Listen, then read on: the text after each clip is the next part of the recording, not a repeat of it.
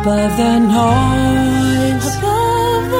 Turn and run to you. I have no choice. I'm choosing to trust in love over logic, following the sound of your voice. 'Cause I am hearing you above the din, remembering your touch on my skin, choosing to trust in love over pride, drawing a deep breath, begin again. Choosing to trust in love over pride, drawing a deep breath, begin again. Okay, welcome you guys. Nice to be with you again. This is Richard Sachs, your host on Lost Arts Radio. This is our show for worldwide broadcast on Sunday, the 12th day of November 2017. As the year winds down and our third year of broadcasting nears its end as well. Not quite, a few more weeks, but we're getting there. It's amazing. It feels like we started a few minutes ago, and I wanted to let you know this is an unusual show tonight. We recently rebroadcast our synthetic interview, our first posthumous interview with Dr. Andrew Moulden, the famous Canadian brain expert who was so courageous and clear in teaching and explaining to people in large audiences, really, that vaccines don't have any risk. Because risk involves the possibility that you could get hurt and the possibility that you would not get hurt. And he let people know that really wasn't the case. There was a 100% chance that if you were vaccinated, you'd have damage. We found out later, fortunately, don't worry, it is in most cases reversible. And I've seen that again and again to be true. But he was mostly focusing on letting people know, look, this is not preventing disease. That's a complete myth, originally a malicious fraud by the people who are perpetrating it and still are. And that there's no risk because it's a 100% chance that it will damage your brain and your body. And he showed audiences in person how to recognize that. It was amazing. I mean, he put it up on big screens in front of audiences and said, look at how the eyes are pointing here. That is an indication that such and such brain nerve is damaged, and that it caused not only mini strokes, or sometimes not so mini to the brain, but also what he called strokes to the other organs of the body, cutting off oxygen and blood supply and things like that. And he was great, incredibly courageous, a great teacher. Not everybody who's an expert is a great teacher, but he could make things simple. But I think he was kind of naive about the magnitude of the adversary that he was up against.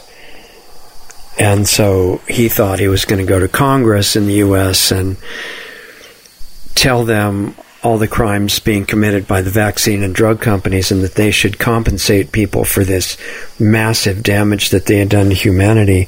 And he didn't realize that, look, the government's in on it. They're totally controlled by bribes and blackmail. It's all connected with the operation of the Federal Reserve, and it gets quite complex. Anyway, they couldn't let him stay alive. So by the time I realized that I wanted him to be a guest on the show, and I didn't really know about him before, he was already dead, physically dead. So I was pretty frustrated, and then I decided, hey, why not have him on the show anyway? I kind of like thinking outside the box, as you may have noticed before now. So just because he was not physically alive in the present and available now, why wouldn't he be available in the past, right?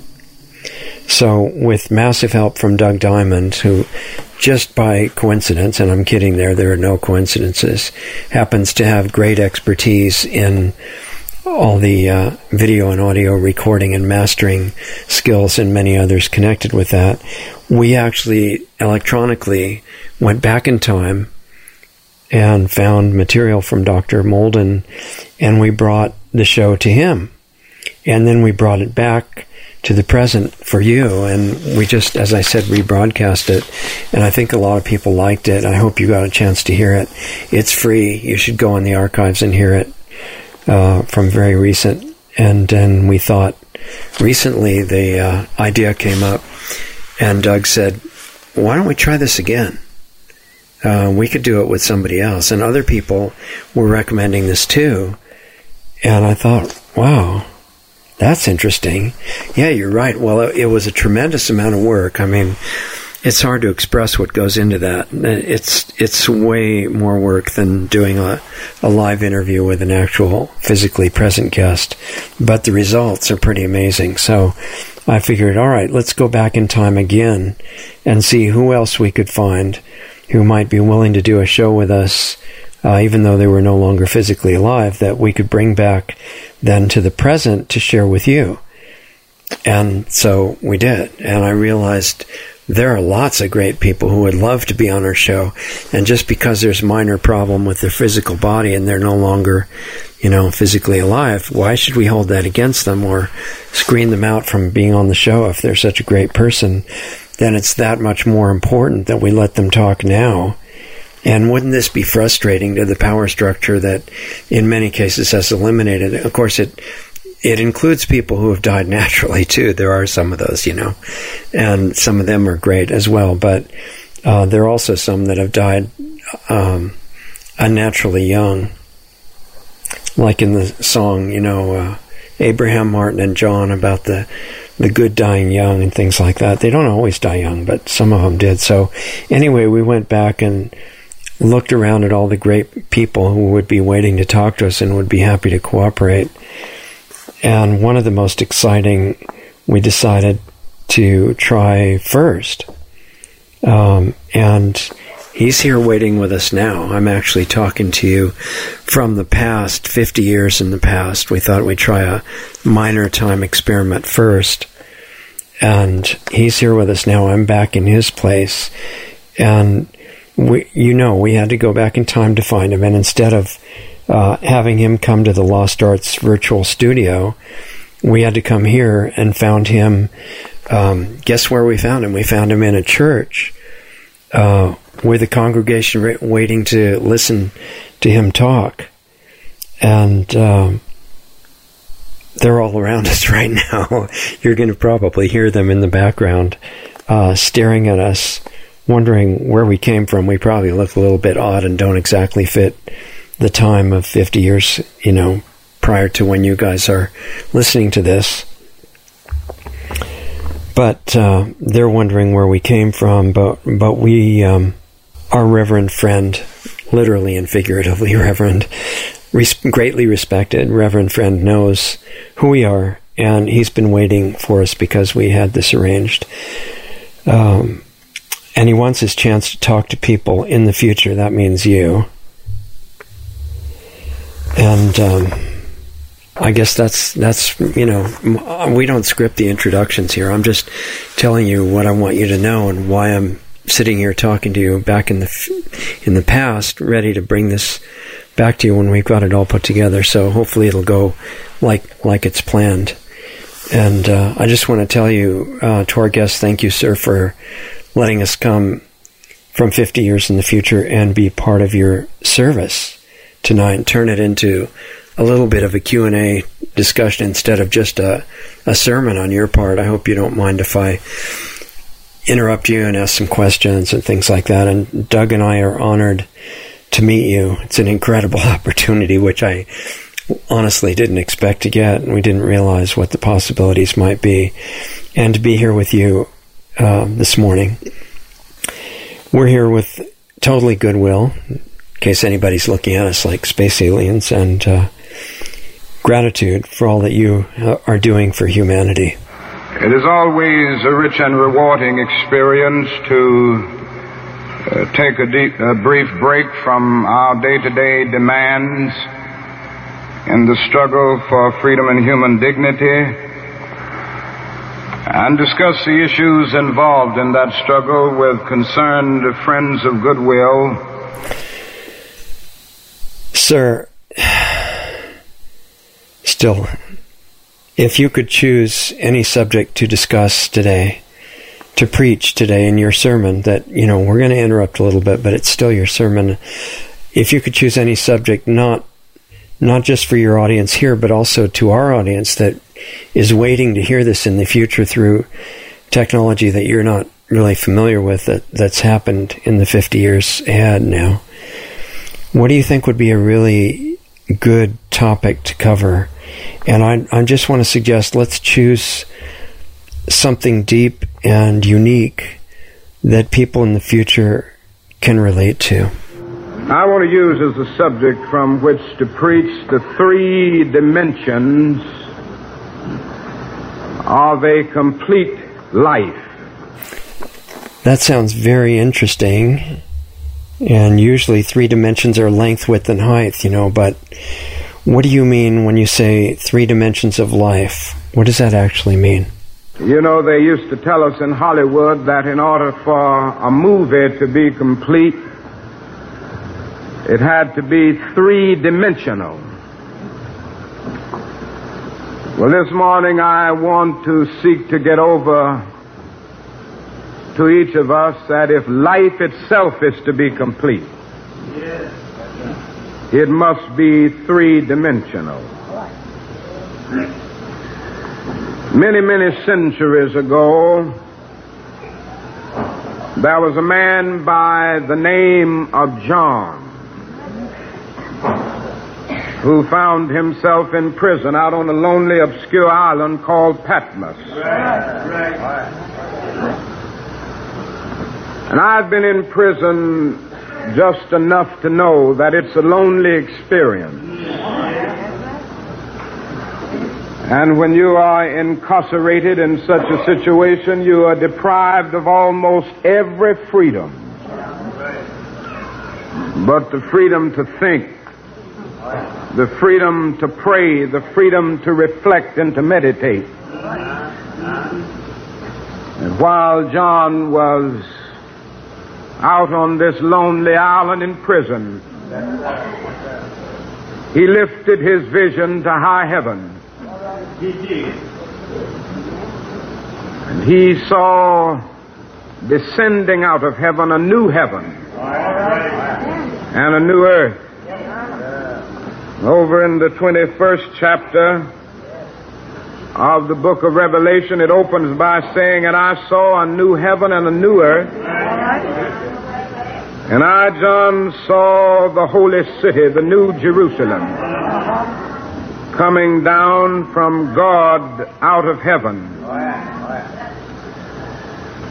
And one of the greatest glories of this new city of God that John saw was its completeness.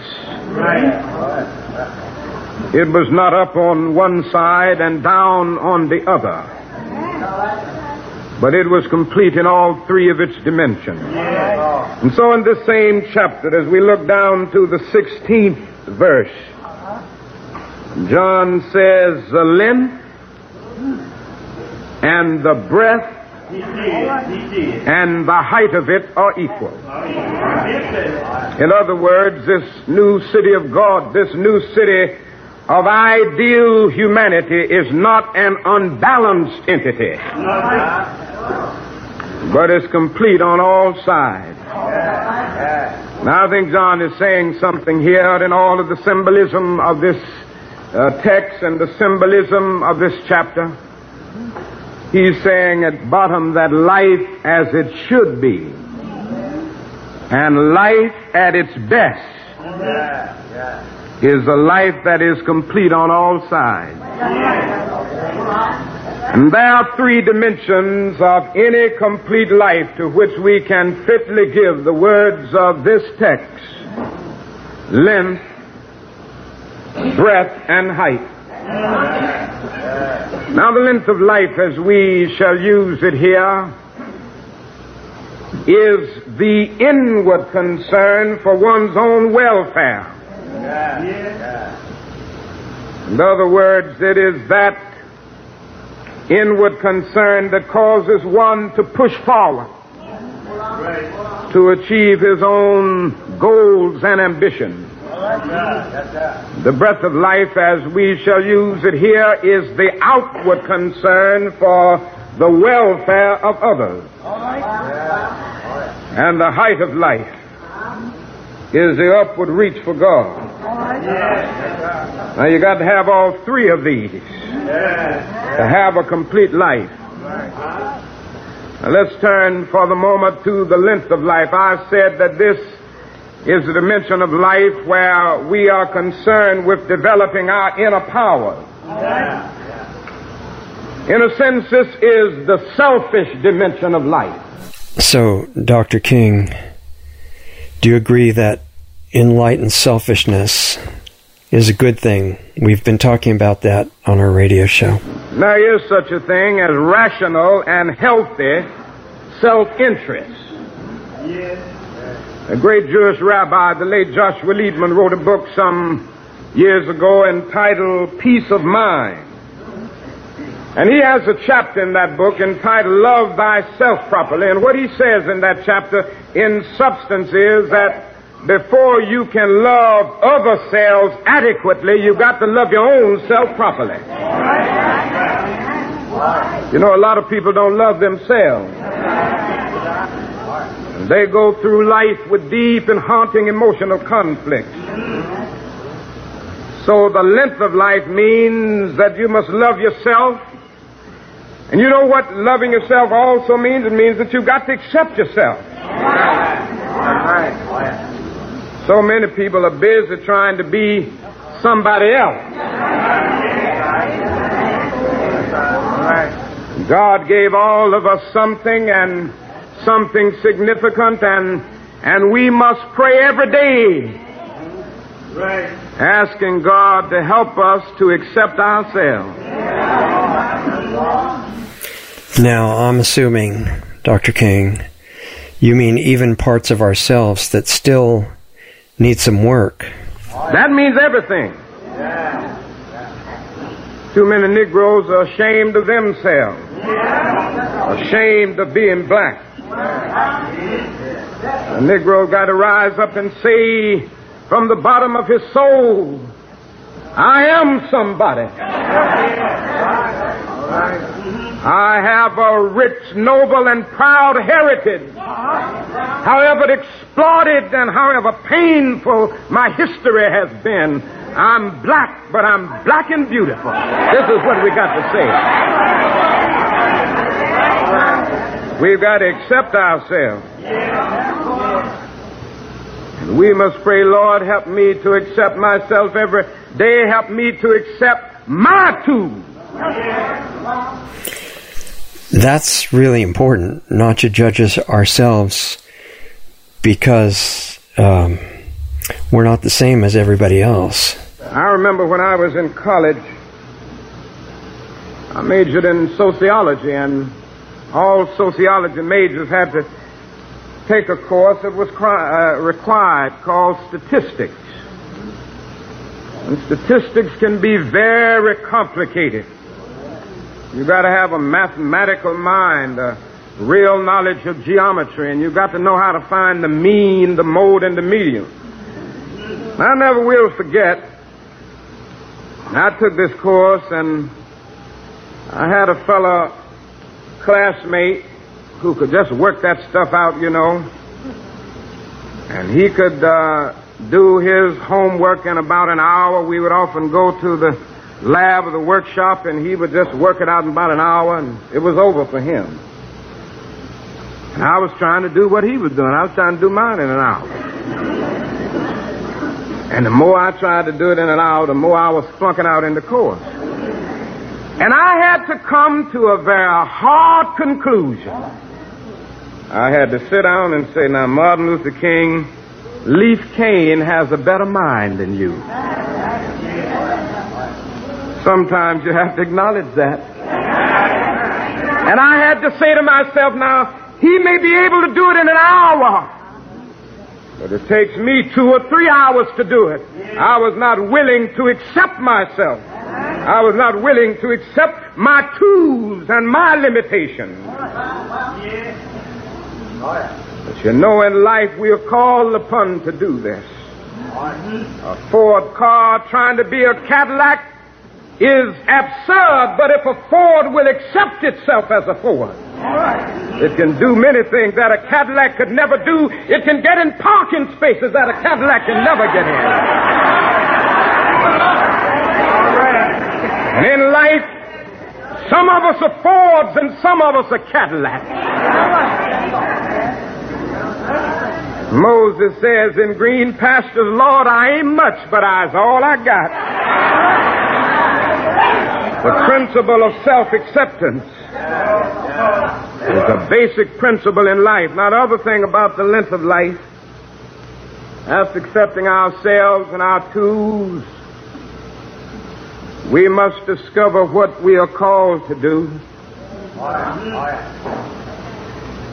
And once we discover it, we should set out to do it with all of the strength and all of the power that we have in our system. After we've discovered what God called us to do, after we've discovered our life's work, we should set out to do that work so well that the living, the dead, or the unborn couldn't do it any better. Now, this does not mean that everybody will do the so-called big recognized things of life. Very few people will rise to the heights of genius in the arts and the sciences. Very few collectively will rise to certain professions. Most of us will have to be content to work in the fields and in the factories and on the streets, but we must see the dignity of all labor. When I was in Montgomery, Alabama, I went to a shoe shop quite often, known as the Gordon Shoe Shop. And there was a fella in there that used to shine my shoes, and it was just an experience to witness this fella shining my shoes. He would get that rag, you know, and he could bring music out of it. And I said to myself, this fella has a Ph.D. in shoe shining. What I'm saying to you this morning, my friend, even if it falls your lot to be a street sweeper, go on out and sweep streets like Michelangelo painted pictures. Sweep streets like Handel and Beethoven composed music. Sweep streets like Shakespeare wrote poetry. Sweep streets so well that all the host of heaven and earth will have to pause and say, here lived a great street sweeper who swept his job well. If you can't be a pine on the top of the hill, be a scrub in the valley, but be the best little scrub on the side of the rill. Be a bush if you can't be a tree. If you can't be a highway, just be a trail. If you can't be the sun, be a star. It isn't by size that you win or you fail. Be the best of whatever you are. And when you do this, you've mastered the length of life.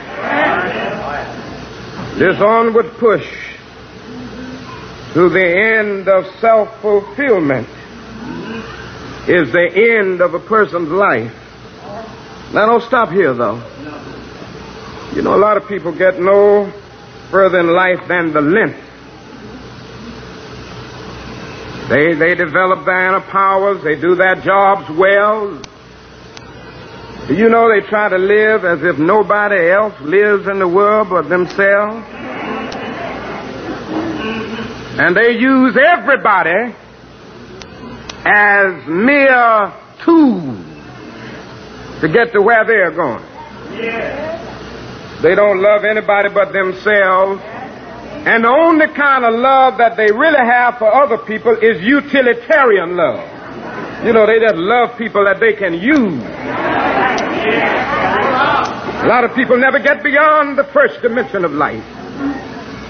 They use other people as mere steps to which or by which they can climb to their goals and their ambitions.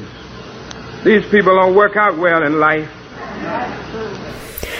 Dr. King, I've noticed the same thing. Not appreciating others, in the end, really doesn't get us what we want anyway. It might seem like it's working for a while, but then things don't go the way we planned. Things happen. Some people call karma. They may go for a while. They may think they're making it all right. But there is a law. They call it the law of gravitation in the physical universe. And it works. It's final. It's inexorable. Whatever goes up can come down. You shall reap what you sow. God has structured this universe that way. And he who goes through life not concerned about others will be a subject victim of this law. So I move on and say that it is necessary to add breadth to length. And you said breadth was caring about each other, if I remember correctly. Now, the breadth of life is the outward concern for the welfare of others, as I said.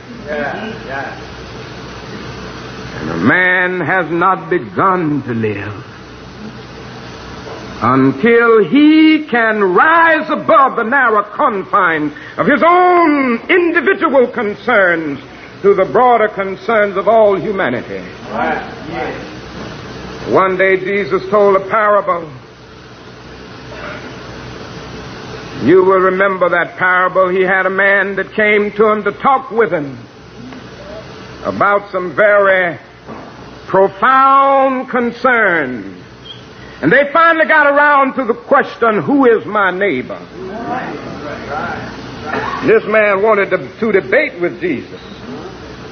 This question could have very easily ended up in thin air as a theological or philosophical debate. You remember Jesus immediately pulled that question out of thin air and placed it on a dangerous curve between Jerusalem and Jericho. He talked about a certain man who fell among thieves. Two men came by and they just kept going, and then finally another man came, a member of another race, who stopped and helped him. And that parable ends up saying that this good Samaritan was a great man. He was a good man because he was concerned about more than himself. Now, you know, there are many ideas about why the priest and the Levite passed and didn't stop to help that man. A lot of ideas about it.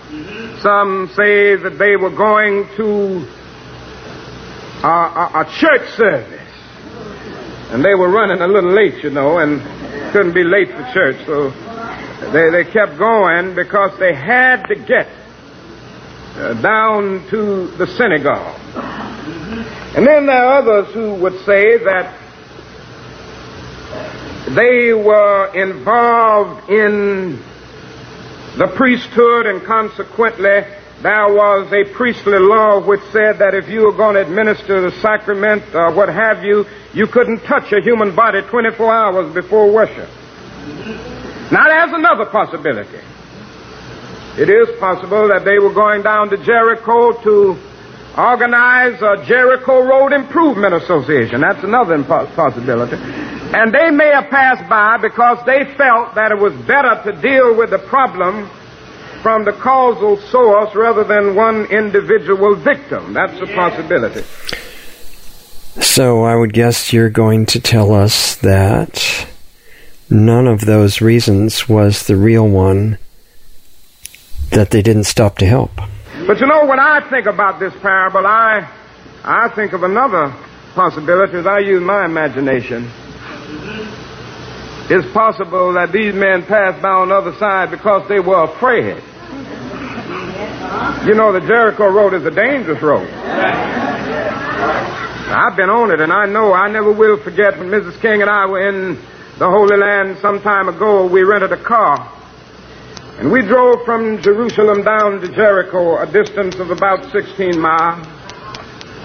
And you get on that Jericho Road, I'm telling you, it's a winding, curving, meandering road, very conducive for robbery. And I said to my wife, I said, now I can see why Jesus used this road as the occasion for his parable. Here you are when you start out in Jerusalem, you're 2,200 feet above sea level, and when you get down to Jericho, 16 miles later, you're 16 miles from Jerusalem, you're 1,200 feet below sea level. During the days of Jesus, that road came to the point of being known as the bloody path. So when I think about the priest and the Levite, I think those brothers were afraid. They were just like me. I was going out to my father's house in Atlanta the other day. He lives about 3 or 4 miles from me. And you go out there by going down Simpson Road. And then when I came back later that night, and Bernard can tell you, Simpson Road is a winding road. And a fellow was standing out there trying to flag me down. And I felt that he needed some help. I knew he needed help. But I didn't know, and I'll be honest with you, I kept going.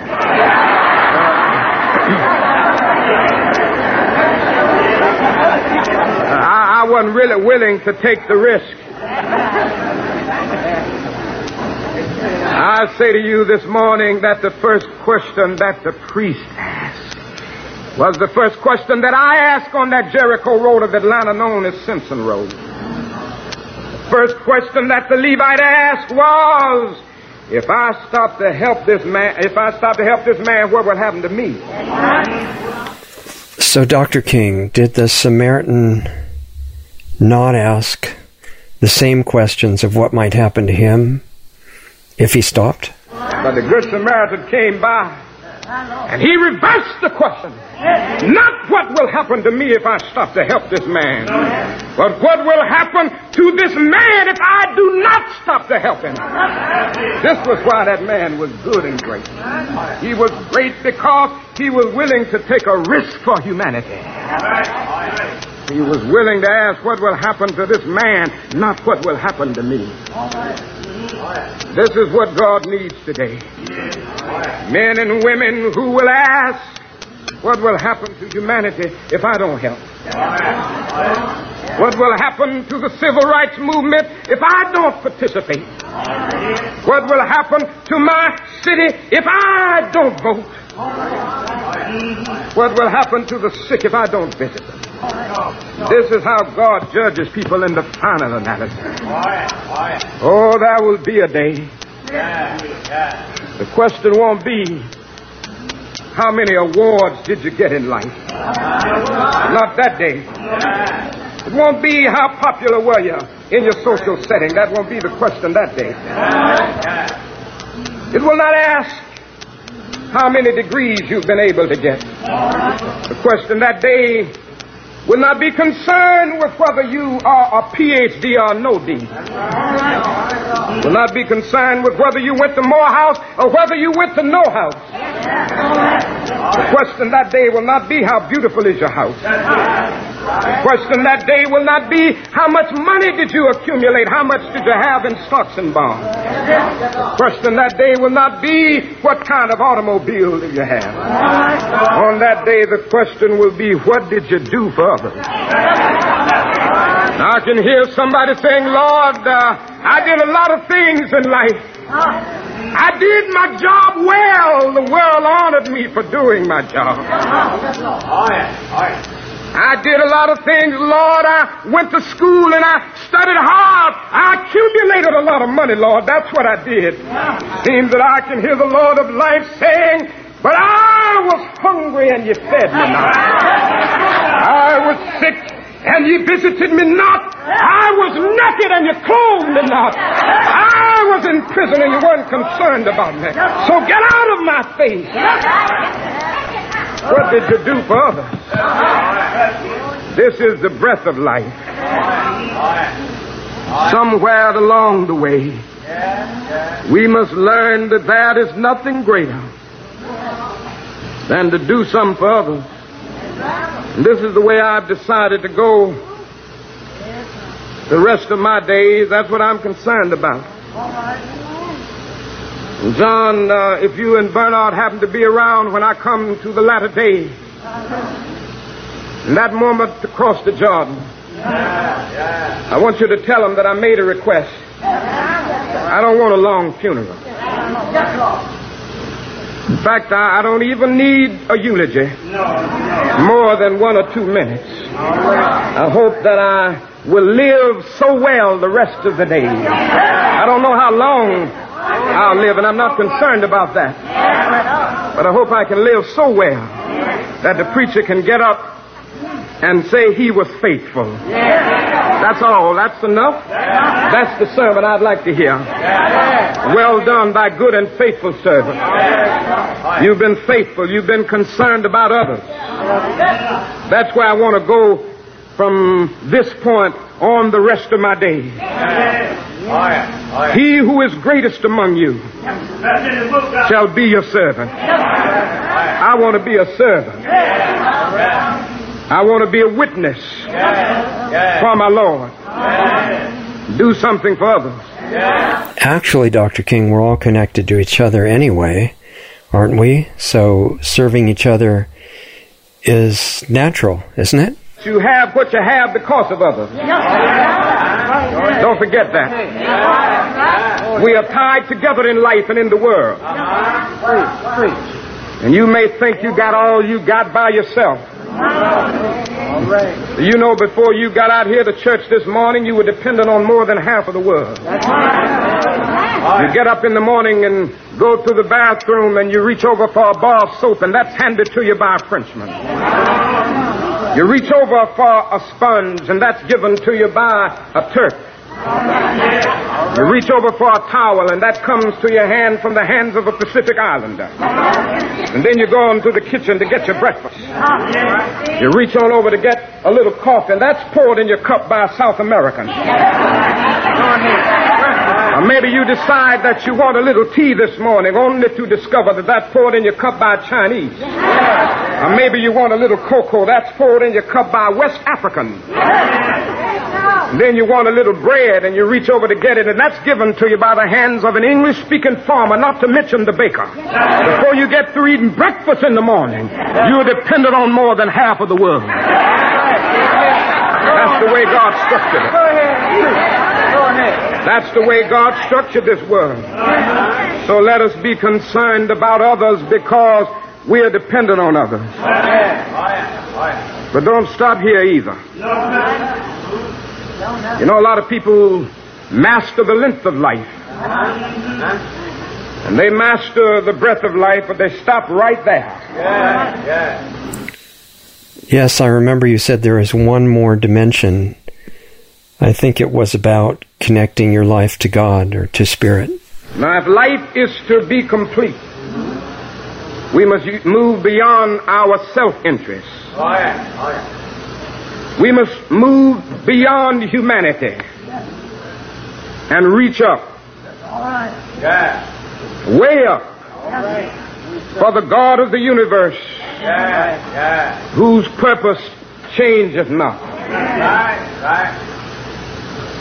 Now, a lot of people have neglected this third dimension.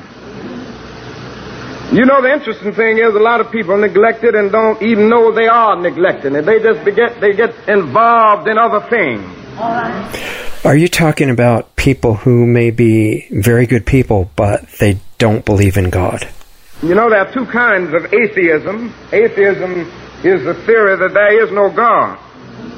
Now, one kind is a theoretical kind, where somebody just sits down and starts thinking about it, and they come to the conclusion that there is no God. The other kind is a practical atheism, and that kind goes out of living as if there is no God.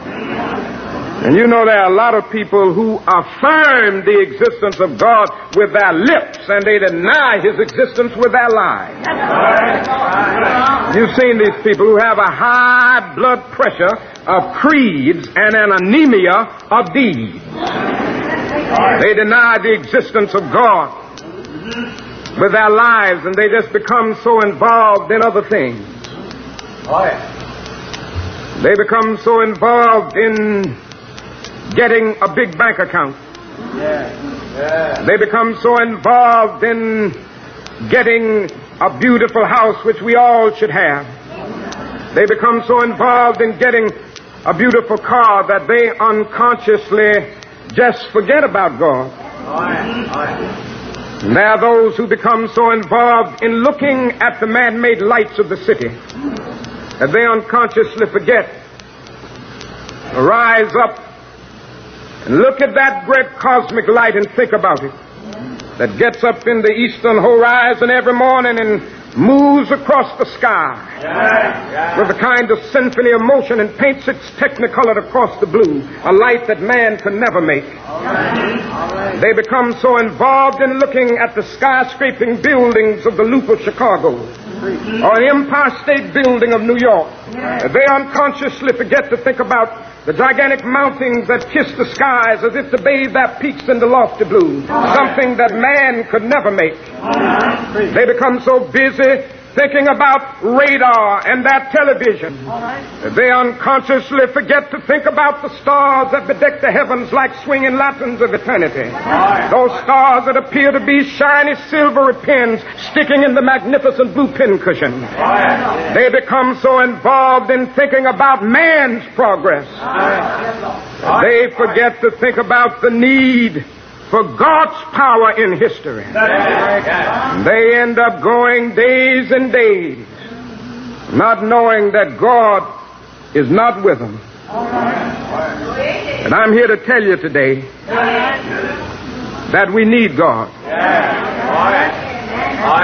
Modern man may know a great deal, but his knowledge does not eliminate God. And I'll tell you this morning that God is here to stay. A few theologians are trying to say that God is dead. Isn't it strange that man who is in a barely conscious state decides that the original source that is keeping us alive every second somehow died, but we're still here? It disturbs me to know that God died and I didn't have a chance to attend the funeral. They haven't been able to tell me yet the date of his death. They haven't been able to tell me yet who the coroner was that pronounced him dead. They haven't been able to tell me yet where he's buried. You see, when I think about God, I know his name. He said somewhere back in the Old Testament, I want you to go out, Moses, and tell them I am sent you. And he said, just to make it clear, let them know that my last name is the same as my first. I am that I am. Make that clear. I am. And God is the only being in the universe that can say I am and put a period behind it. Each of us sitting here has to say, I am because of my parents. I am because of environmental conditions. I am because of certain hereditary circumstances. I am because of God, but God is the only being that can just say I am and stop right there. I am that I am. And he's here to stay. Let nobody make us feel that we don't need God. As I come to my conclusion this morning, I want to say that we should search for him. We were made for God, and we will be restless until we find rest in him.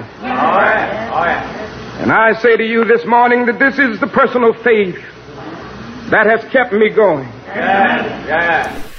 Dr. King, does your connection to God help you not to worry and not be afraid of what may happen in the years ahead? I'm not worried about the future. You know, even on this race question, I'm not worried. I was down in Alabama the other day, and I started thinking about the state of Alabama where we worked so hard, and they continue to elect the Wallaces. Down in my home state of Georgia, we have another sick governor by the name of Lester Maddox. And all of these things can get you confused, but they don't worry me. Because the God that I worship is a God that has a way of saying, even to kings and even to governors, be still and know that I'm God. God has not yet turned over this universe to Lester Maddox and Lurleen Wallace. Somewhere I read the earth is the Lord and the fullness thereof. And I'm going on because I have faith in it. I do not know what the future holds, but I do know who holds the future. And if He'll guide us and hold our hand, we'll go on in. Dr. King, can you tell us any story from the early civil rights campaign where your confidence and faith were faltering and how you got through it? I remember down in Montgomery, Alabama, an experience that I'd like to share with you when we were in the midst of the bus boycott. We had a marvelous old lady that we affectionately called Sister Pollock. She was a wonderful lady, about 72 years old, and she was still working at that age. During the boycott, she would walk every day to and from work. She was the one that somebody stopped one day and said, "Wouldn't you like to ride?" And she said, "No." And then the driver moved on and stopped and thought and backed up a little and said, "Well, aren't you tired?" She said, "Yes, my feet's is tired, but my soul is rested." She was a marvelous lady. And one week I can remember that I had gone through a very difficult week. Threatening calls had come in all day and all night the night before. And I was beginning to falter and to get weak within and to lose my courage. And I never will forget that I went to the mass meeting that Monday night very discouraged and a little afraid and wondering whether we were going to win the struggle. And I got up to make my talk that night, but it didn't come out with strength and power. Sister Pollard came up to me after the meeting and said, "Son, what's wrong with you?" I said, "You didn't talk strong enough tonight." And I said, "Nothing is wrong, Sister Pollard. I'm all right." She said, "You can't fool me." Said, "Something wrong with you." And then she went on to say these words, "Is the white folks doing something to you that you don't like?" I said, "Everything is going to be all right, Sister Pollard." And then she finally said, "Now come close to me and let me tell you something one more time, and I want you to hear it this time."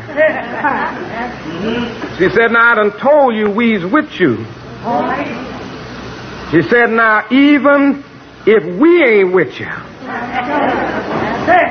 the Lord is with you." And she concluded by saying, "The Lord's going to take care of you." I've seen many things since that day.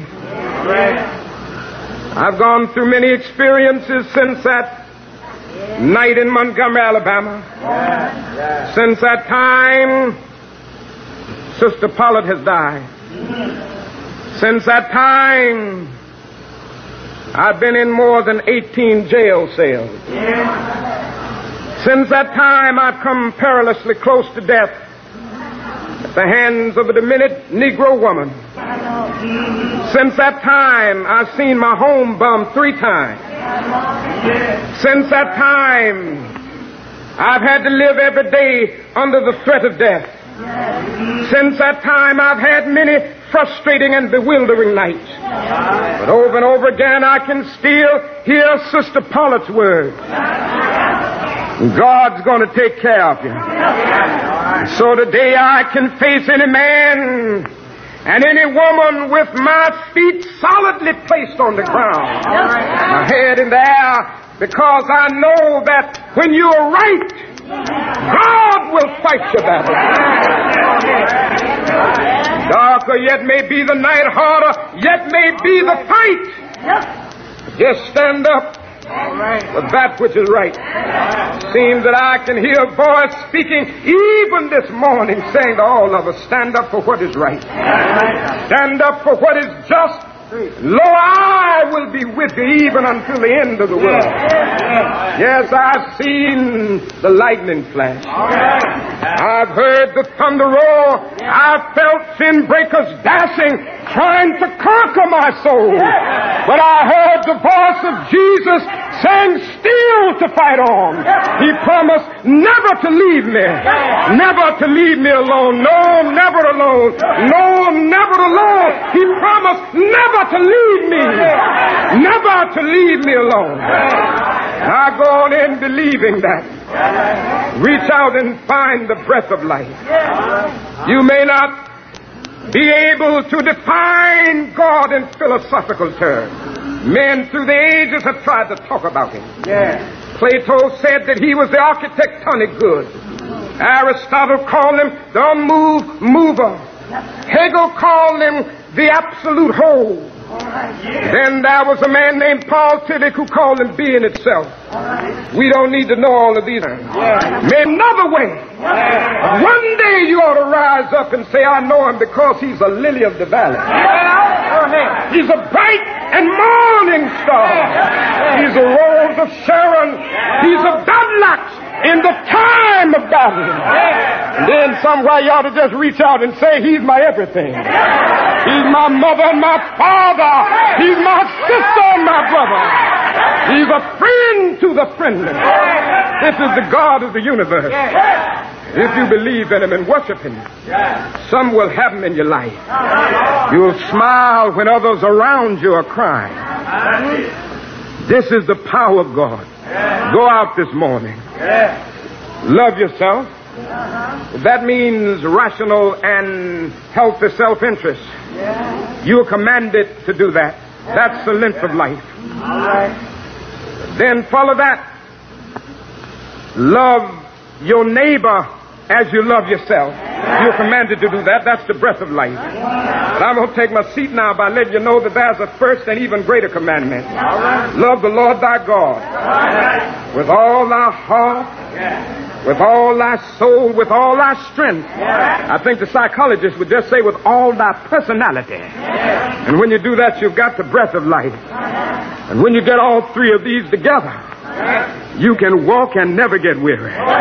You can look up and see the morning stars singing together and the sons of God shouting for joy. When you get all of these working together in your very life, will roll down like waters and righteousness like a mighty stream. When you get all of three of these together, the lamb will lie down with the lamb. When you get all three of these together, you look up and every valley will be exalted and every hill and mountain will be made low. The rough places will be made plain and the crooked places straight, and the glory of the Lord shall be revealed and all flesh will see it together. When you get all three of these working together, you will do unto others as you have them do unto you. When you get all three of these together, you will recognize that out of one blood God made all men. Dr. King, we're about out of time, but if you'd consider a request, I would like to ask, could you please state that last thought for all of us who remember your great speech about having a dream, about the dream that you had for humanity? By saying, I still have a dream. Because you know you can't give up in life. If you lose hope somehow, you lose that vitality that keeps life moving. You lose that courage to be, that quality that helps you to go on in spite of. And so today I still have a dream. Men will rise up and come to see that they are made to live together as brothers. I still have a dream this morning that one day every Negro in this country, every colored person in the world will be judged on the basis of the content of his character rather than the color of his skin. And every man will respect the dignity and worth of human personality. I still have a dream today that one day the idle industries of Appalachia will be revitalized, and empty stomachs of Mississippi will be filled, and brotherhood will be more than a few words at the end of a prayer, but the first order of business on every legislative agenda. I still have a dream today that one day justice will roll down like waters and righteousness like a mighty stream. I still have a dream today that in all of our state houses and city halls, men will be elected to go there who will do justly and love mercy and walk humbly with their God. I still have a dream today that one day war will come to an end, that men will beat their swords into plowshares and their spears into pruning hooks. And nations will no longer rise up against nations, neither will they study war anymore. I still have a dream today that one day the lamb and the lion will lie down together, and every man will sit under his own vine and fig tree, and none shall be afraid. I still have a dream today that one day every valley shall be exalted, and every mountain and hill will be made low. The rough places will be made plain, and the crooked places straight. And the glory of the Lord shall be revealed, and all flesh shall see it together. I still have a dream. And with this faith, we will be able to adjourn the councils of despair and bring new light into the dark chambers of pessimism. With this faith, we will be able to speed up the day when there will be peace on earth and goodwill toward men. It will be a glorious day. The morning stars will sing together, and the sons of God will shout for joy. Amen, and thank you, Dr. King, for your timeless inspiration. We want you to know that 50 years in the future, we still share your vision. Some things have gotten a lot better. Some of the things have gotten a lot better, but we still have people in power that want to destroy all of us, which is not great. They want all races to hate each other. They want the two sexes to hate each other. They want the rich and the poor people to hate each other. People from different social classes, people from countries and religions to hate each other. But more of us are waking up and realizing we're all made from the same spirit, and we need to heal ourselves, love each other, love ourselves, and heal the planet from all the damage that's been done. So good things are happening, though, through all of us now, I should say, through all of us. And Dr. King, you're still helping us, and we will see you again, I'm sure. Okay, everyone, we're back in 2017, refreshed and ready to do our part, letting beauty flow into our lives and all that we do, flowing out to bless every person around us and in our thoughts, whether they're good people or bad people. The point is that we let the same energy go out to everyone. Yes, you have to defend yourself, your rights, your family, your friends, people that need defending anywhere, but not with hatred. And we want to rise to a different level than the level on which the problem exists, so that we have a chance to actually solve it. And I want to thank you personally for being part of this work.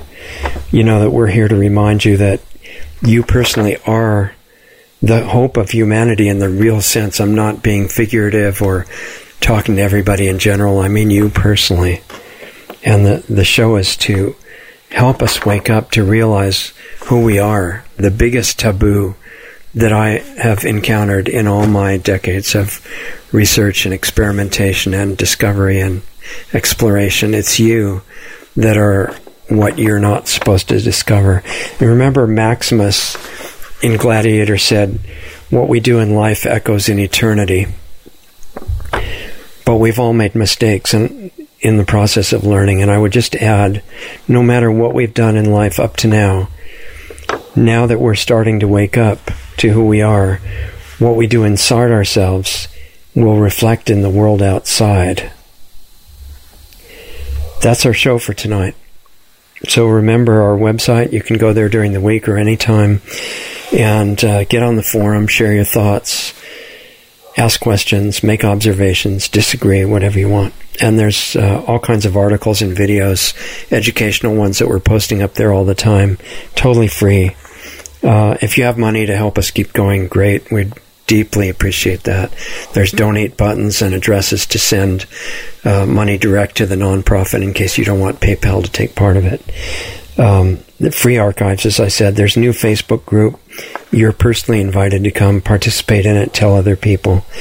We're doing this work with you personally. And, every day, this is not just giving homework to our audience, as some of our listeners have pointed out. When we talk about this thing, this gives me the same homework that you've got, so I'm trying to keep it up every day the best as possible. And I hope that between now and next Saturday you have a great week, and maybe meet me here next Saturday for our discussion show when you can actually call in, be part of the show, talk about what happened with Martin Luther King tonight, who we incredibly got a chance to be with on a very personal level and feel what he was really like through his words. And you can talk about what we learned during the week and in trying to actually do this work in your life every day.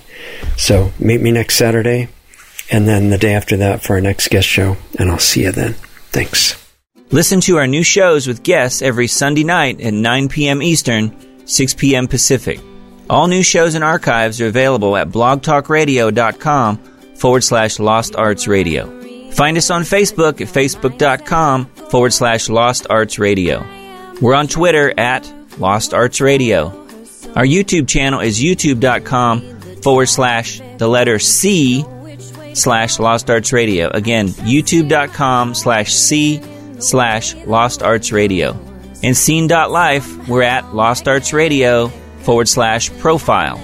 When you do your Amazon shopping, please use Amazon's Smile program at smile.amazon.com.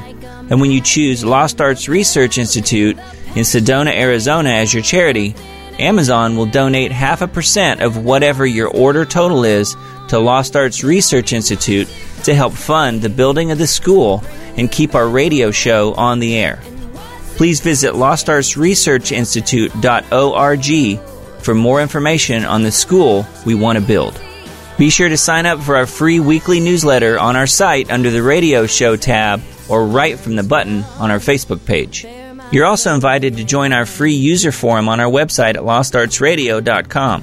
You can ask Richard a question there or post about any subject that you're interested in. Our forum is growing and we'd love to have you be part of that community. We keep it troll-free, so don't worry about others, paid or otherwise, speaking negatively or engaging in some sort of debunking tactic fakery.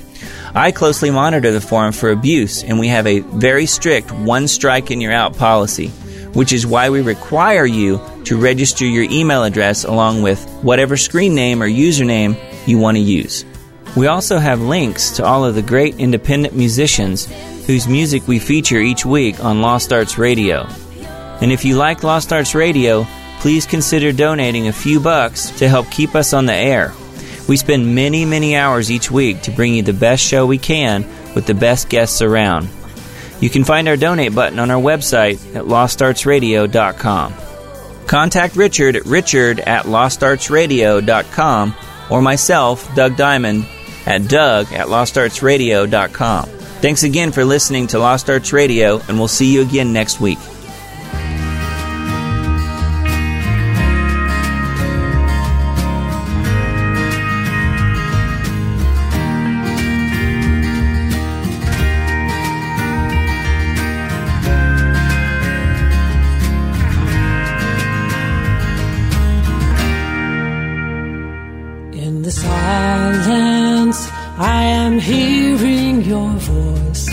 Quietening down the madness of the day.